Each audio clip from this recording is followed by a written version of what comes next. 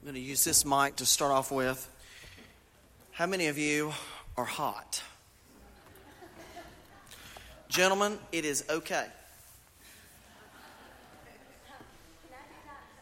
Ladies, you can do it too. Just be careful what you take off. It's quite all right. We don't want to experience a PPO. That's a pastor pass out.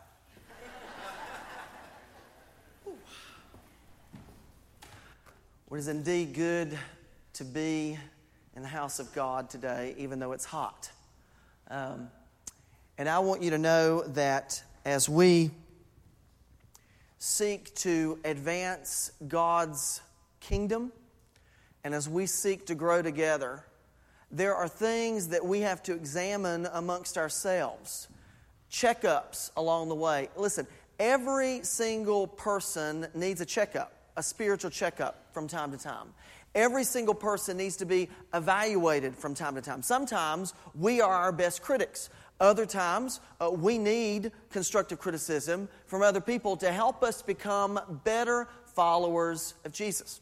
As a pastor of the church, as I oversee all the families here, there are things that I want you to be able, tools that I want you to be able to have for your life to be able to examine how well you are doing in your fellowship of Jesus.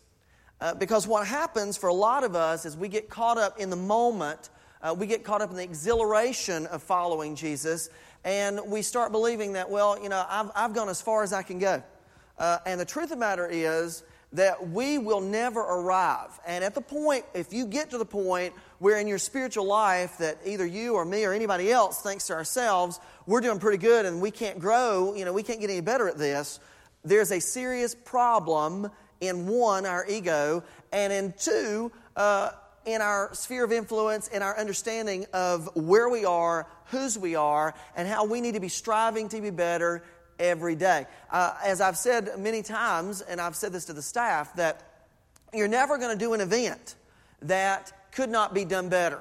We'll never have a worship service where we couldn't have done something to make it a better opportunity. And that is the way we need to view our own walk with Christ. There's always a way that we could be better. There's always a way that we could make decisions or make some choices to be better. And overall, because I have to pastor everybody, and there's some fine-tuning. I could speak to this group or to that group or to this person or that individual, but collectively in our culture, collectively in the church universal, the greatest need that I see, the greatest deficiency that I see in Christianity is encouragement. It's one of the major things. I mean, you know, it's so easy to be negative. It's so easy to be bombarded by all the negative things that we have to do. For instance, I'll give you an example. When my wife and I were sitting, some of you, I don't think I've shared this story, but when I first knew, when I saw her, I knew that she was the one. And a friend of mine was the registrar at the university, which they were in charge of scheduling classes. So I made sure that my classes aligned to hers, okay, on purpose.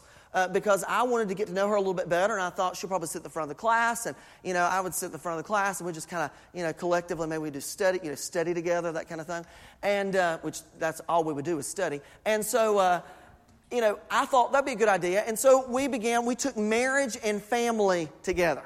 Okay, it was great, and we had to make a list. And one of the things the professor had us do is to make a list of what we were seeking in a person. And so, I had a list. And to this day, I still have that list. It's probably in a box somewhere in the basement. She has that list too, somewhere in a journal somewhere. I'm sure we could find it. To give us 6 months, we could find it. But we kept those lists. And it was amazing as we started dating how much our lists aligned. Now, for those who were dating in the class, which I wasn't dating anybody in that class, he also had us to list the positive things about the people that we were dating or that we were seeing, and then to list the points of concern, the things that you want to change. And he didn't give us a kind of a prelude of what was going to happen, but what I remember in that class is, one of the points we want to hone in on is in marriage and family, in life, in job, in whatever you do, it is so much easier to draw up a list of what's negative about somebody or what the changes you would want to make for somebody than to list the positive. And he gave this kind of conclusion. He said, it's much easier to bring about discouragement than it is to be an encourager. We have to be encouragers. And if there's anything that would change the church, and he put it in the dynamic of the church in this marriage and family, if there's anything that would change the church, if there's anything that would change the American family, if there's anything that would change and make the American home a better place, it would be to capitalize on encouragement rather than always finding fault with this or that or this or that. And you know, there's a reason, he would go on to say in later classes and later sessions, there's a reason for so much negativity. Because our culture breeds it. Now, you and I could get on a flight this afternoon, and we could fly to Lakewood Church in Houston, Texas, where Joel Osteen is the pastor. And over the past 10 years or whatnot, many criticism have been offered from evangelicals and Southern Baptists and whatnot.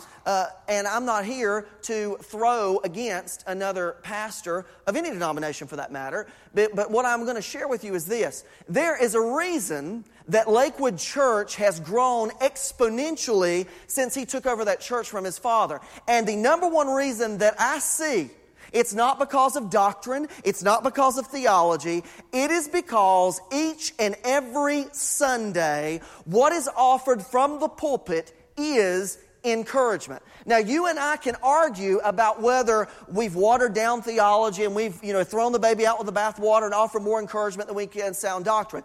I'm not here to debate that. What I'm here to tell you is that encouragement is contagious because encouragement is what people need. It's what people want. They thrive on it. So my role, just to let you know, here at First Baptist Church, it's not to diminish doctrine or diminish truth or to diminish the reality of what is, but it is in every single way possible to be an encouragement even in the midst of discouraging events, discouragement wherever it might be. I want to be the number one encourager of staff, the number one encourager of ministry, the number one encourager of people. There was somebody within the last 2 weeks that said to me, it's been a while since I've been here. Everybody else made me feel guilty about it. He said, are you going to make me feel guilty about not being here? And I told this individual, absolutely not. I just want to be encouragement to people. I want people to know that when they have a hard day or they have a bad, they may not have sat down with me to have lunch. They may not have intertwined with me more than a passing hello. But I want every single person in this community to know that if they need someone that they need to call, they need someone to talk to, they want somebody to be an encouragement to them, I want to be that person. I want First Baptist Church to be that sort of church, an encouragement to people's lives. Because when I look out in our community, and when I look out in just in Elizabethton, just if we take Elizabethton, just take F Street alone, or K Street, my street alone, just those two streets, Elk Avenue, whatnot. The people that run the businesses, the people that live in these homes, the people that live in this community, we need encouragement. Every day we get on Facebook, good Lord. Whew. Every day we turn on the news, have mercy. I want you to be able to come on a Wednesday evening and fellowship at a meal. I want you to be able to have your event, your social, your party, whatever it is that you want to have. I want you to be able to have it at First Baptist Church. I want you to be able to come to this place for worship and be encouraged to lean into the gospel. Be encouraged to turn your life over to Christ. Be encouraged to care about your family. Be encouraged to care about your spouse. Be encouraged to be the leader that God has wanted you to be. Be an encouragement for you to be the follower of Jesus that God wants you to be. Because ultimately, a life that is well lived is a life, listen, is a life that has experienced encouragement. A life that's well lived is one in which people have invested in it. A life that's well lived is one that has experienced the change of Jesus Christ. That is, that we have had a moment in our lives where Christ has come in. Not just that we have been attending church, not just that we've heard about the gospel, not just that we've heard about Jesus, not that just we put up a Christmas tree and give presents at the holiday, not just that we dye Easter eggs and hide them at Easter, but that we have experienced the power of the resurrection in our lives. That we can say that there was a moment in time in which Christ has entered my life. There is a before Christ and there is an after Christ. And as a result of the experience of after Christ, our lives have taken on a new role. And if there's anything that we need to be able to tangibly see in our lives who are pursuers of Jesus, it is a season of being encouraging. We cannot follow God without being changed by His Son, Jesus Christ. We cannot continue to live in depravity. We cannot continue to live in the clouds of discouragement. You know, the amazing thing is, and this is what I would challenge you, how many of you have ever taken a flight somewhere? You know, it's amazing. I could go to Tri-Cities today, and it's kind of partly cloudy outside, so to speak. I could get on an airplane, get out there on the tarmac, look out, and it looks cloudy, it looks dismal. There's something that happens when you take to flight. When you take flight, when you rise above the clouds, you can see the sun for what it is. Listen, there can be storms down below. But when you are able to fly and soar above the clouds, it's like another world. That is what the Christian life is. You and I have the ability to soar above the storms. You and I have the ability to always have a sunny day, even in the midst of the most trying and discouraging circumstances. I want to thank all of you who, for some of you knew this week, my aunt passed away last Sunday. She, frankly, literally dropped dead during halftime. I don't know if it was Lady Gaga's presentation or what, but I'm serious. She passed away at halftime. And I mean, it's not funny, but I'm overjoyed because here's the thing. She's not suffering. She's dancing with Jesus. And now the greatest opportunity of my life as a minister is to be able to minister to my own family. It was an amazing funeral. God did so many great things. But one of the things that I was left with is what an encouragement people were. And we should not just be encouragers during a funeral. I want to tell you, if you want to send me flowers now. Don't wait until I'm dead, okay? I don't get to enjoy the roses, okay? I mean, we have a habit of, when people die, they stretch them out in a box, and we'll go by. I mean, I want you to think about how just morbid this is. Oh, how beautiful she is. She's dead. That's not beautiful. Now, you've all done it. Oh, well, she looks exactly like she was. She's so pretty, or he is so handsome. Man, they did an amazing job. Let me tell you something. Christ is who's done the amazing job. Because that body is but a shell. For people that know Jesus, they are living, breathing encouragements of Christ in the midst of the kingdom of God. And here's the thing. You and I need to be an encouragement at all times. Now, I want you to notice what the Apostle Paul writes about here in imitating Christ, in emulating Christ, in embodying Jesus Christ. It is that we experience the change, because there's a radical difference between the world's way and the way that we should live and the way we should interact with human creatures. Last night, as I was driving back from Charlotte, I had a demonic moment, several 20 miles. And I was on the road outside near Cloudland High School, where the speed limit goes to 55 miles an hour. When the speed limit goes 55 miles an hour, you need to be going 55 miles an hour. And there's this Roto-Rooter truck that's going, listen, not 45, not 40, 35 miles an hour. So I've got my family in the car. I'm like, this guy needs to go. Not to mention that my car had kicked into 4-wheel drive. I couldn't get it back into 2-wheel drive. And so I'm flooring it. We're going. I don't have any umph. And Tabby's like, why don't you pass him? I'm like, I can't pass him. I have to pass like 5 cars to get in front of him. Followed him all the way down to the dual-lane highway. And finally, I was able to pass him by. I was such an encouragement to Roto-Rooter. You know what I hate about sermons? I'll tell you what I hate about sermons. I hate about sermons that when I preach them, it's like I'm preaching in a mirror. Like every week I fail at what I'm supposed to be doing. And I challenge you to do much better than me. And you all think, oh, he's such a good guy. He's such a holy person. I'm telling you what, every week I preach and I'm like, dear Lord, have mercy. God, could you just be an encouragement to me? It's so discouraging to preach to people the very thing that I suffer with. But here's what I encourage you. Every single one of us has those moments where we just simply mess up. I didn't plan to get mad at Roto-Rooter. I didn't. But I was aggravated. I wanted to get home. And he was messing with my phone that says I'm going to arrive at 7:40 and I want to get there at 7:38.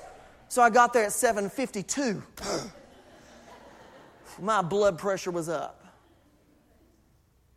A life well lived should be an encouragement to other people. And the telltale sign of our faith is not what we say. It's how we live. Look at verses 2 and 3. Make my joy complete by being like-minded, having the same love, being one in spirit and one mind. Look at verse 3. Do nothing out of selfish ambition or vain conceit. Rather, in humility, value others above yourselves, not looking to your own interests, but each of you to the interests of others. Oh, why is that there? It's there because by living that out, you and I get a glimpse at what it was like to be Jesus. What it must have been like to put yourself on hold, to empty yourself, to become obedient to God to the point of death, and to take upon you something that you didn't deserve. And see, the beautiful thing is, it's so hot in here. Every single one of you has the opportunity to serve somebody today. You should be fanning your neighbor. You should. It takes nothing to fan your neighbor. It takes nothing. You and I need to serve, not because of what we're going to gain, but because of what we've already gained.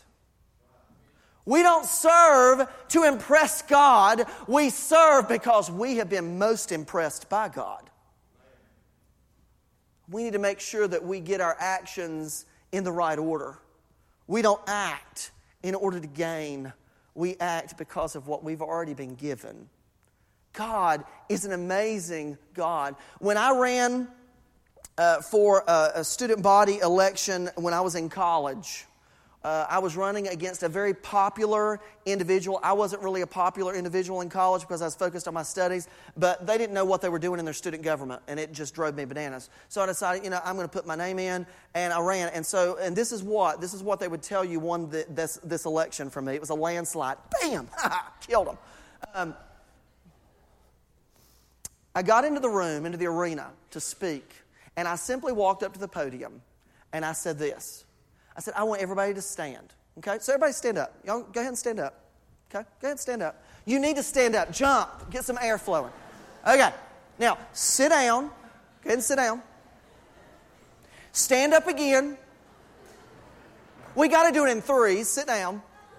And one more time. And now sit down.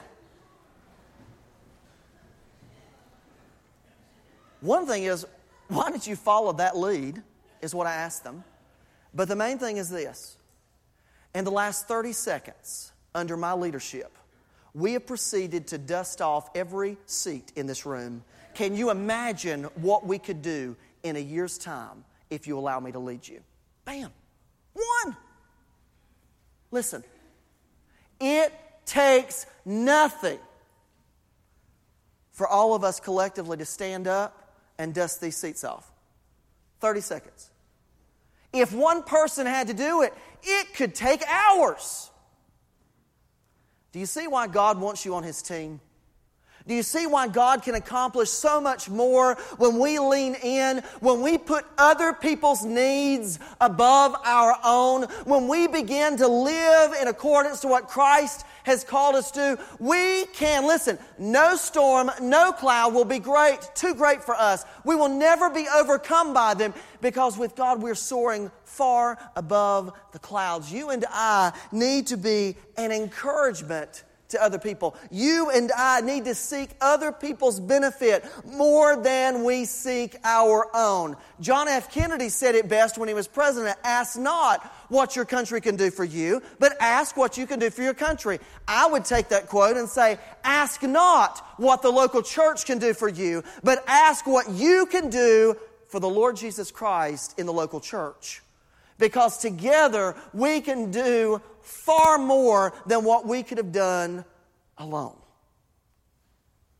And so many of us have a testimony of how our lives have been enriched by First Baptist Church in this time and in this place. But how we live our lives is far more important, or at least is as important, I'd say more important, than what we say. We do nothing out of selfish ambition. Rather, we value other people above ourselves. Let me give you an example with my spouse last night. This is one I told you a bad story that I failed. This is one where I got it right. She made the mistake of eating barbecue yesterday afternoon before we came up Jonas Ridge. Okay? Not a good thing. Because I take those curves at like 60 miles an hour because I want to get home soon. And so she was sick. Sick all the way here. She gets home. She goes to bed. Doesn't feel good. I put the kids in bed. She comes in twice. I'm watching television. And she says, I wonder if I should take some Tums. Problem is the Tums are down in Margie's apartment all the way down the stairs. You know, I said, honey, would you like me to go get you some Tums? Oh, I don't know. I said, you want me to go get you Tums? Yeah. So I got up off of my duff, walked down the stairs, went into the apartment, went to the medicine chest, opened the medicine chest, got 3 Tums, and went back upstairs and laid them down. It takes nothing to be an encouragement. It does take a willingness to do. We need to live our lives as if Christ is here right now. We don't look after our own interests, but we are committed to looking after the interests of other people. Because being a Christian is about not only following Jesus, it is about following Jesus, but as we follow Jesus, it is about being a servant. A servant. Some people look at service, that word service, and the way they would spell it is SERVE-US, serve us. Service means that we are serving, we're not being served. That is why I've said to you time and time again, there's nothing I'm not willing to do for you. I will serve you in any capacity that I can. I'm willing to do anything and all things so that I might be an encouragement, but above all, that God would be glorified and His church would prosper, because this is not my church and it's not your church. The greatest thing, listen leaders, if you're here in this room today, the greatest thing that you and I can do as leaders is to make sure that this church is His. It's His. He bought it. He died for it. It's not ours.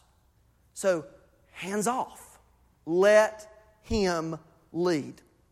Our role is to encourage each other, to put in a framework in which we can thrive as we advance His kingdom, as we grow in Him, as we discover our gifts, as we connect people to Christ. Every single person in this room needs to be an encourager. Because here is the truth of the matter. The truth of the matter is, you and I cannot reach everyone. but everyone can reach someone. You and I can't reach everyone, but everyone in this room can reach someone. Be an encouragement. Empty yourself of your own ambition, your own desire, not looking to your own interests, each of you to the interests of others. Put others before yourself. That's what it means to be a follower of Jesus. And there are many, many churches, ladies and gentlemen, there are many, many churches today that are doctrinally sound. They know everything there's to know about Jesus as the Son of God. They know everything there's to know about Mary, His mother. They know everything. They can tell you everything about grace. They can tell you everything about the atonement. They can tell you everything about all those things and all those central teachings. And I want to submit to you that those are not irrelevant. Those things are important. But those things are not the main thing. Doctrine is not the main thing. Theological security is not the main thing. The main thing is Jesus. And when you put Christ first, when you make Him the center of your life, when you lean in and you become an encouragement to other people, when you are interested in serving other people as a result of you accepting Jesus Christ into your life, you're going to have right doctrine. You're going to have right doctrine. And if there's one doctrine, ladies and gentlemen, as I lead us, and I've said this before and I'll say it again, if there's one doctrine as I lead us that if we err on, I want to err on grace. I want grace to be the one thing that we mess up on. Because if we mess up on grace, no one will ever be able to say, gosh, that church was judgmental. Gosh, that church was harsh. People will say, you know what? That church was an encouragement to my soul. I didn't know that I could go to a service or go and experience Christ in a way in which I didn't feel judged. I came. I don't want people to feel like if they show up once out of every 3 months or every 6 months, I don't want to make them feel bad. Because everybody's at a different stage. But I want everybody to know, including people that haven't been here in years that are on our rolls, we just want to be an encouragement. We want to be an encouragement to you. Because Christ was a chief encourager. He didn't shy away from the truth. He didn't shy away of turning the religious people upside down in their understanding of who God and His kingdom was. But above all, Jesus pointed people to the amazing compassion of the Father. And the reality was that God was a good, good Father. And He wanted us to experience what life could be. So I'm going to encourage you today in our invitation. Our minds need to be the same as Christ Jesus. We need to serve others. We need to be an encouragement. Because the reality is today, if we were to make a list about this or that, it is much easier to be negative than it is to be positive. God did not make it easy. God made it right. God did what was good. Being good, being a follower of Jesus, embodying Christ, encouraging others, does not come natural. If it did, then last night when Roto-Rooter was going so slow, I said, oh, I praise the Lord for you. Thank you so much for slowing me down.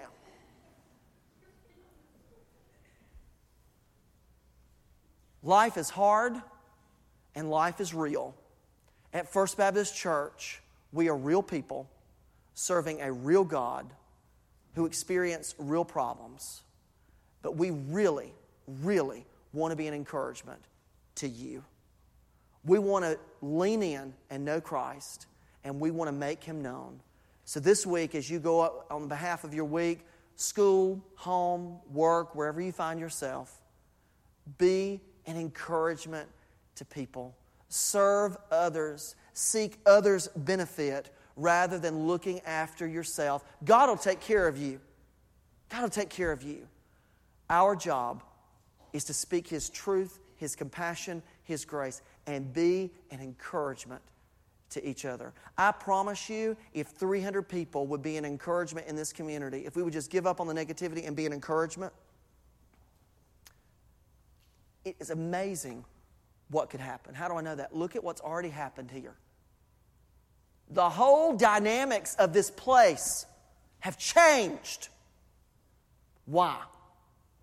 Because some people decided to be an encourager rather than a disillusioned cynic. Will you pray with me? Father, we thank you so much for your love. We thank you so much for your grace. Lord, we thank you for First Baptist Church. We thank you for people here. We thank you for visitors.